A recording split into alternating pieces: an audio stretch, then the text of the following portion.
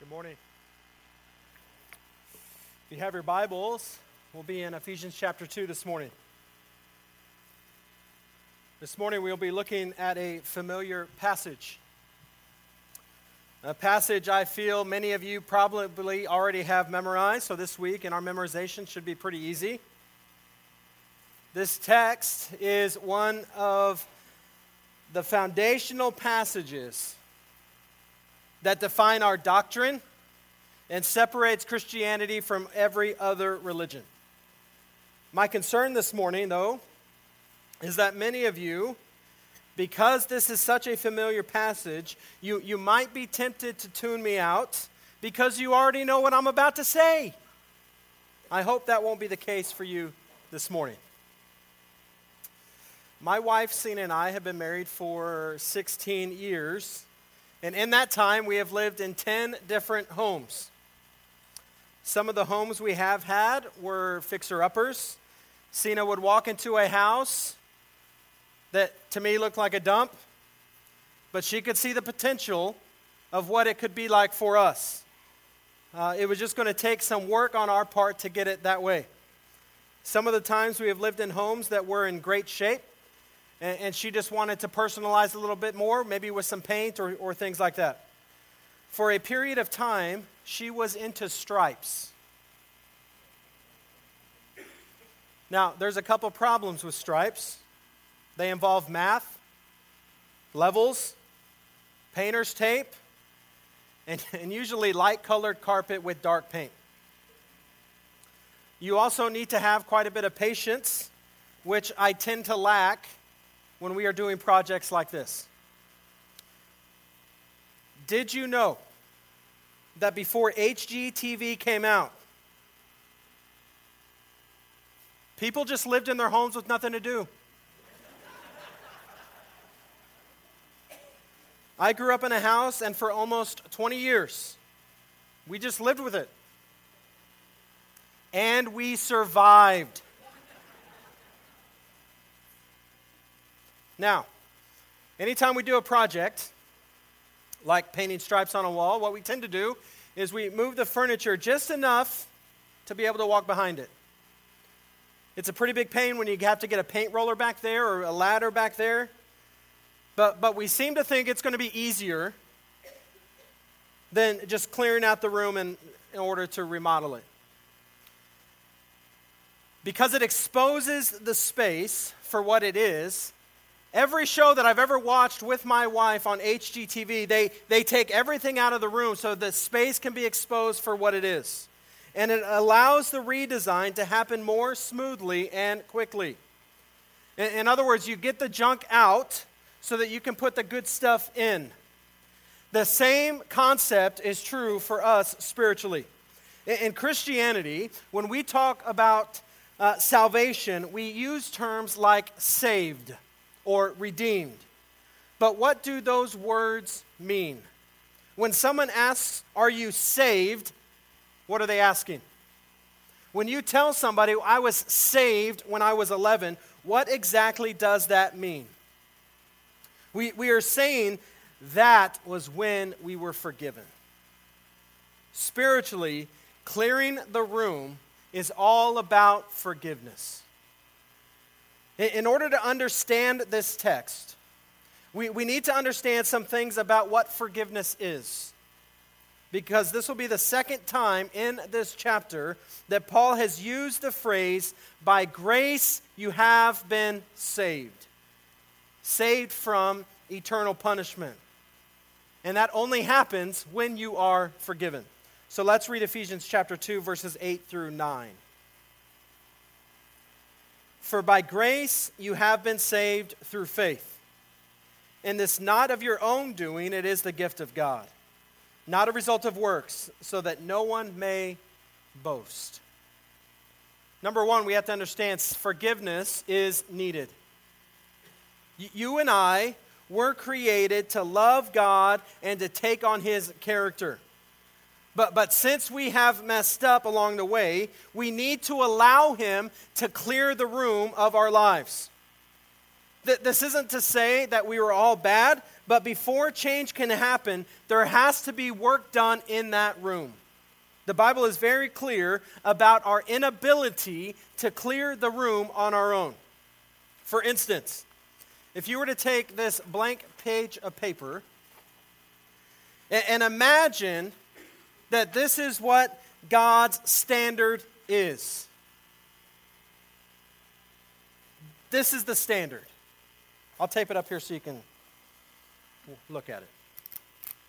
I hope I don't mess anything up on this finish. I'm not going to turn the podium, so there's a blank paper right there. But since we have messed up along the way, our standard has failed. We need to allow him to clear the room. All right? And so let's take another piece of paper. Here I go. And let's let this one represent our life. The original intent was for us to be clean. But what happens when you mess up? Well, let's use the 10 Commandments as our standard. Let's say you lie to your parents. I know this doesn't happen in this room. But let's say you've lied to your parents that your room was clean when it wasn't. Yeah, I'm looking at you.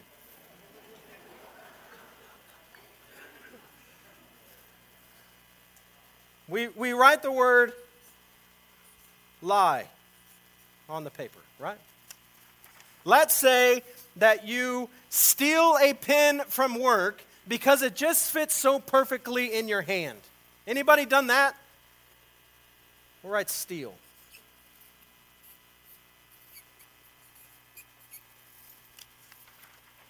Let's say your neighbor or coworker gets a new Lexus, and you like that Lexus. And that's all you can think about. I want a Lexus. What do I need to do to get me a Lexus? Well, that's called coveting. So you covet that Lexus. How does the standard look now compared to God's? Not good, yeah. But what do we try to do? Well, let's just cover that stuff up. Which one's worse? We'll say lying's worse, so we fold it. See, I'm not that bad. I've just stolen a few things and I've coveted other things, right? Or we cover it all up. Right? It's still there, but we cover it up. Or what do we do? What do we do? Let's erase it.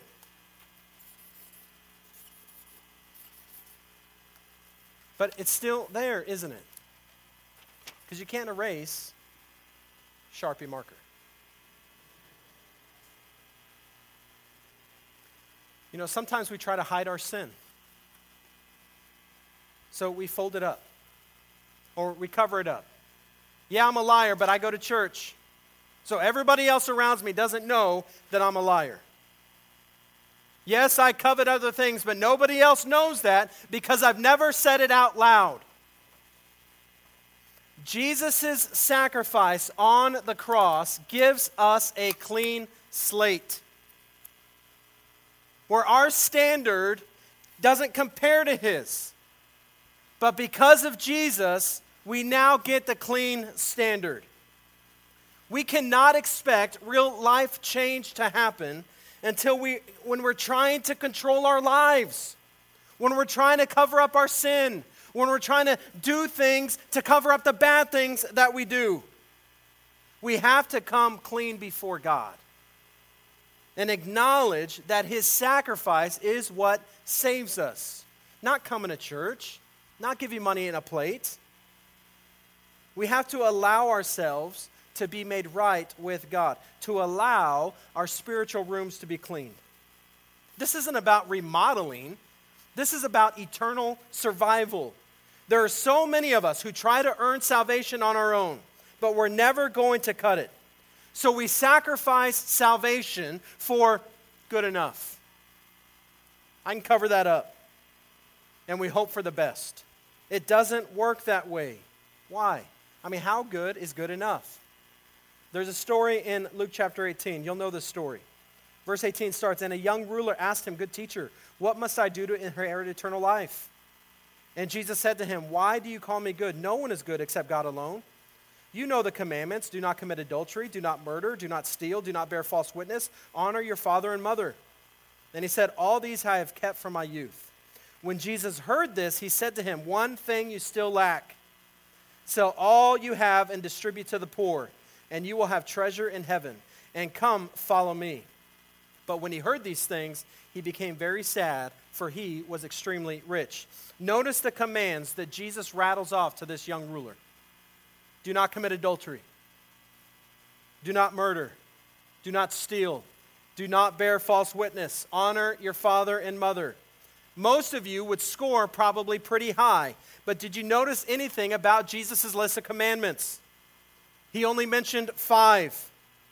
Think about this conversation in a historical context. A Jewish ruler asking a Jewish rabbi how to inherit eternal life. Jesus said it plainly, you know the commandments, but he failed to mention the other 5, the first of which the guy struggled with the most. Exodus 20 tells us, you shall have no other gods before me. Jesus knew exactly what was holding this guy up. 10 big commandments, and this dude couldn't get past number 1. How true is that for us? I can say on great authority that all of us have put other things before God. So that blows this whole idea up that we can do enough on our own. Max Lucado, one of my favorite quotes from him, said this: if our greatest need had been information, God would have sent an educator. If our greatest need had been technology, God would have sent a scientist. If our greatest need had been money, God would have sent us an economist. But since our greatest need was forgiveness, God sent us a Savior. So we need forgiveness, the kind of forgiveness that cannot come from ourselves. In other words, we need to recognize the need to clear the room. Number 2, God forgave me because of his grace. God chooses to save us, not because we deserve it, but because of his grace. And the sentence structure here makes it clear that this is not a reference to just general grace, but to the kind of grace that Paul has just described in the preceding verses. It's the kind of grace that gives us a new character when we are made alive. The kind of grace that gives us a new environment when we are raised up. And the kind of grace that gives us a new intimacy when we are seated with Christ. And as we've previously seen, the entire concept of grace means that God gives us something we don't earn or deserve. Think about how this chapter started. We were helpless. We were hopeless to do anything on our own. Charles Spurgeon tells a story of a widow that he intended to help. He had the money ready to give to her, but when he knocked on the door of her home, she didn't answer. Later, he found out why. She thought he was the landlord, there to collect rent. Spurgeon said, it is my desire to be heard, and therefore I want to say that I am not calling for the rent, but to tell you that like grace, this is free. It costs you nothing. We shouldn't run from grace, but we do. With God, when you are in Christ, there is no one to hide from. He isn't coming to collect anything from you. He isn't coming to punish you. He isn't coming to make you feel bad. He's coming to offer you grace. Now, God has saved me because of his grace through faith. Biblical faith requires 3 steps. Since our salvation is totally God's idea and God's work, he also gets to decide how that salvation is made operational in our life. And God has ordained that we accept the salvation he makes available to us through our faith. That's another one of those words that we toss around a lot without really thinking about what it means. In a general sense, faith just means belief or trust. But the kind of faith that Paul and the other biblical writers describe is a process that requires 3 distinct steps. The first one being knowledge. The first step in our journey towards faith is that we need to understand what it is that we need to believe. Paul certainly understood that principle. In Romans 10:17, he says, consequently, faith comes from hearing the message, and the message is heard through the word of Christ.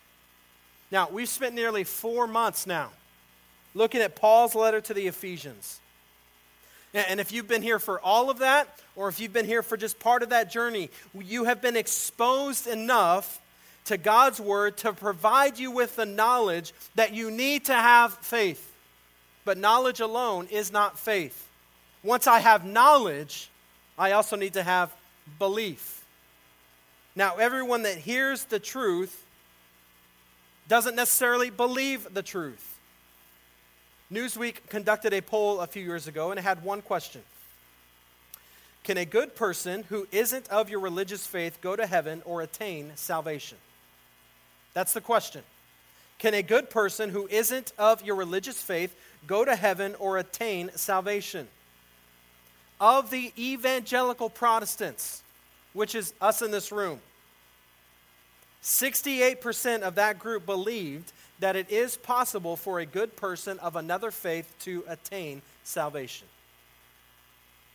I think it's fair to assume that most of the people in that poll who call themselves evangelical Protestants have at least been exposed to the truth that salvation is not a result of works.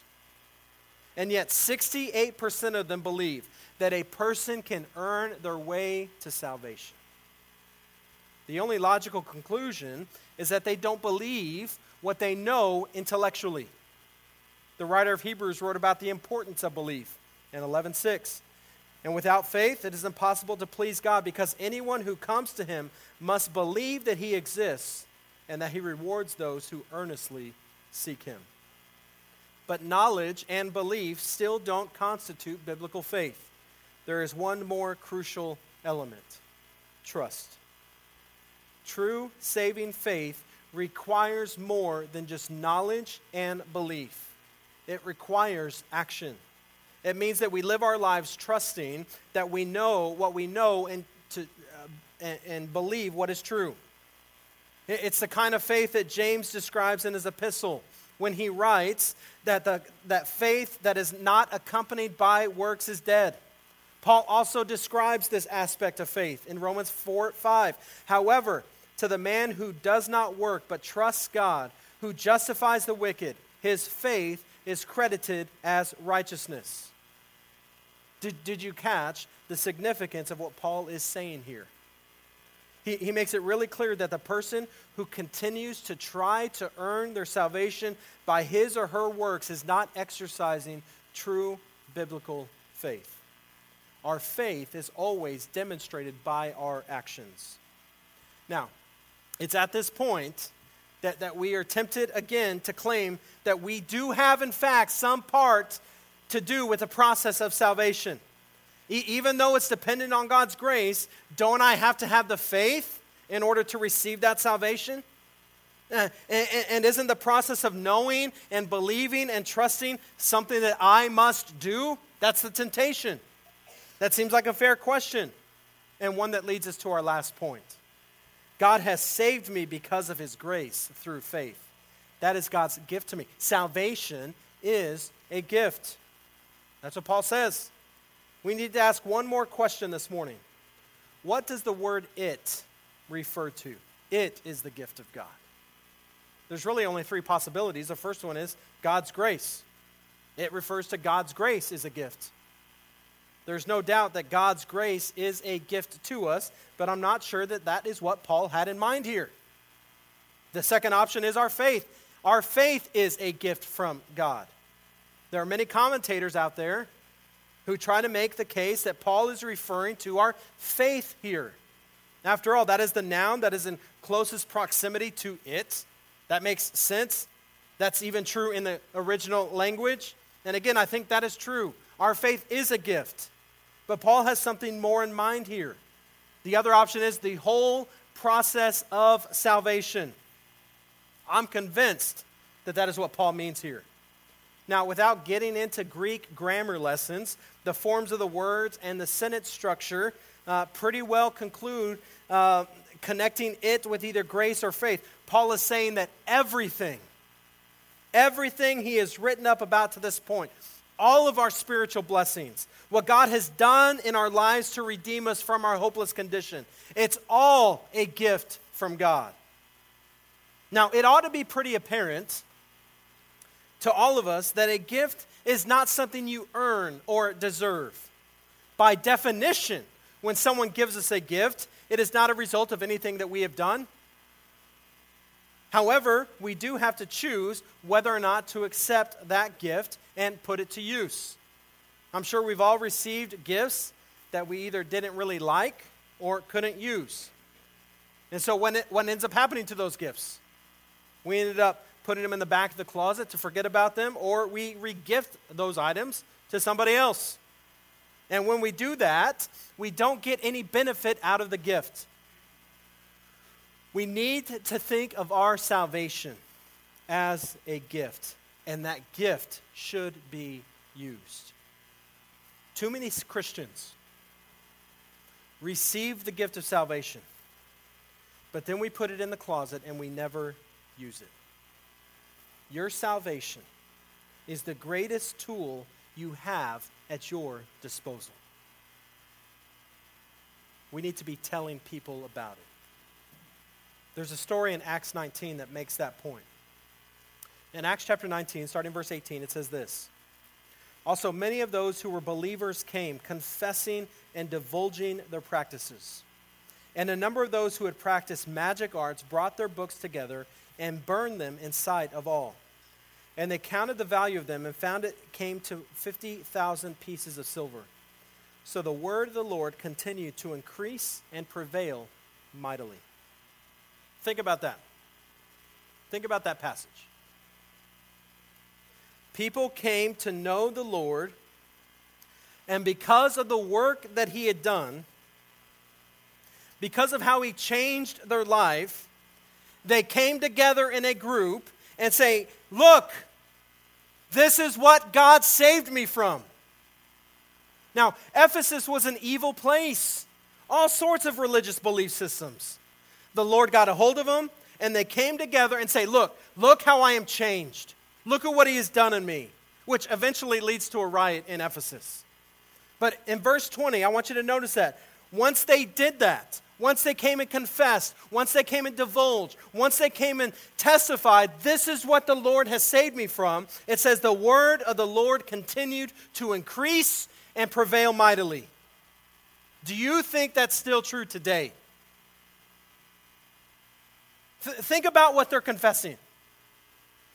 People who would try to communicate with demons and practice witchcraft and all sorts of other religious things stopped. Look at what the Lord has saved me from. Look at who I was. Look at what he's saved me from. People who would go into a temple and have relations with a certain type of woman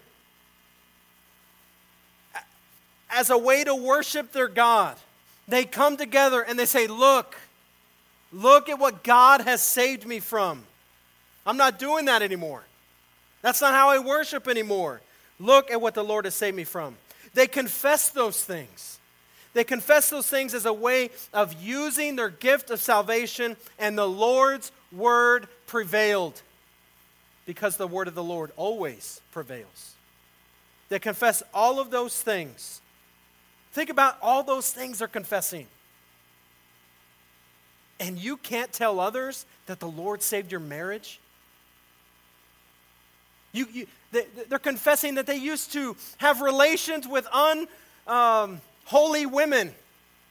And you can't tell people, the Lord helped me overcome my addiction to drugs or alcohol or pornography. You can't say, I used to be this way, but now I'm this way because the Lord changed my life. Because the Lord changed my life, I'm someone completely different. Those are the stories that might bring life change to someone else. When we begin to redefine God to match our own ideas or what we want salvation to be, we begin to worship our own preferences. And when we do that, we have in fact rejected that great gift of salvation that God gives us. In effect, we're saying to God, I don't want your gift. I don't need your gift. I'll do it my way instead. I just want to come to worship. I just want to stare at a screen. I want to collect more information that I'm not going to do anything with. And I want to go about my day. Which brings us back to what we talked about last week. Are you tapping into the benefits that Jesus has to offer you? I love the fact, I love it that none of this is about me. I love the fact that it seems the Lord works the most on Sundays that I feel the least prepared. It is a humbling reminder that it is not about me at all. There have been countless times throughout my ministry that someone will come up to me or email me and say things like, "You were talking directly to me. How did you know that I needed to hear that?"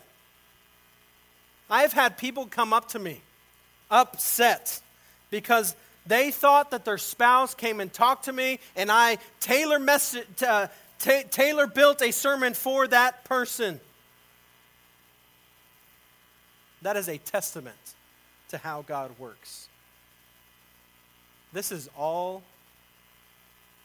a gift so that no one can boast. My salvation is a gift from Him. My spiritual giftings are a gift from Him. And all of that comes because of His grace. So when I am using my gifts that God has given me and someone is impacted by that, I don't get any of the credit. And I love that. It is all the Lord using me as a member of the body to build up the body of Christ. So you can think I'm talking to you. You can say things like, "You looked me directly in the eye when you said that." You can think that I know something that I shouldn't, but the reality is that is how God works. I don't want to put my gift in the closet. I want to use it to tell others, "Hey, look, this is what the Lord has saved me from. This is who I would be if it wasn't for Him." So think about your salvation. Are you using your gift,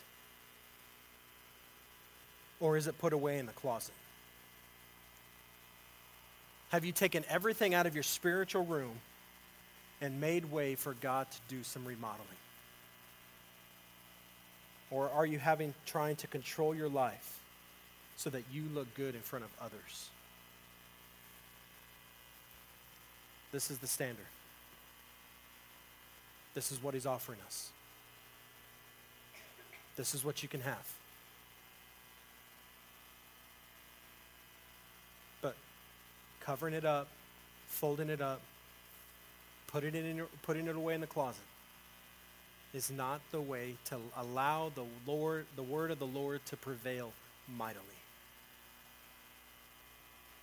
His salvation to you is a gift. You didn't earn it, and you don't deserve it. Let's pray. Father, I pray, God, that you will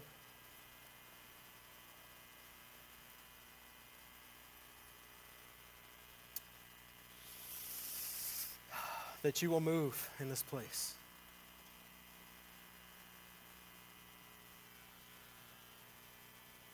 I pray, God, for our hearts. I pray that we will confess and divulge so that you can clear some space.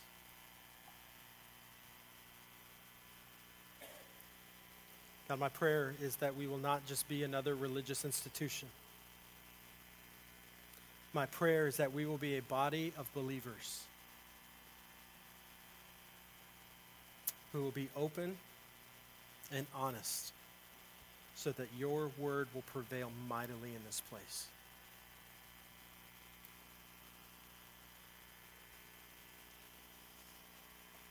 So God, I pray you speak.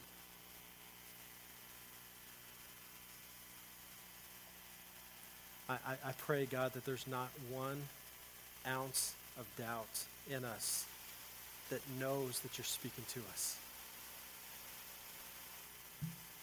May you receive all the credit, all the glory for working in our life. We thank you for Jesus. We thank you that it's his sacrifice that makes us clean. So, Father, I pray that we will take our gift out of the closet. I pray that we will use it. And so, Father, we pray for heart change today. We ask all these things in your name. Amen.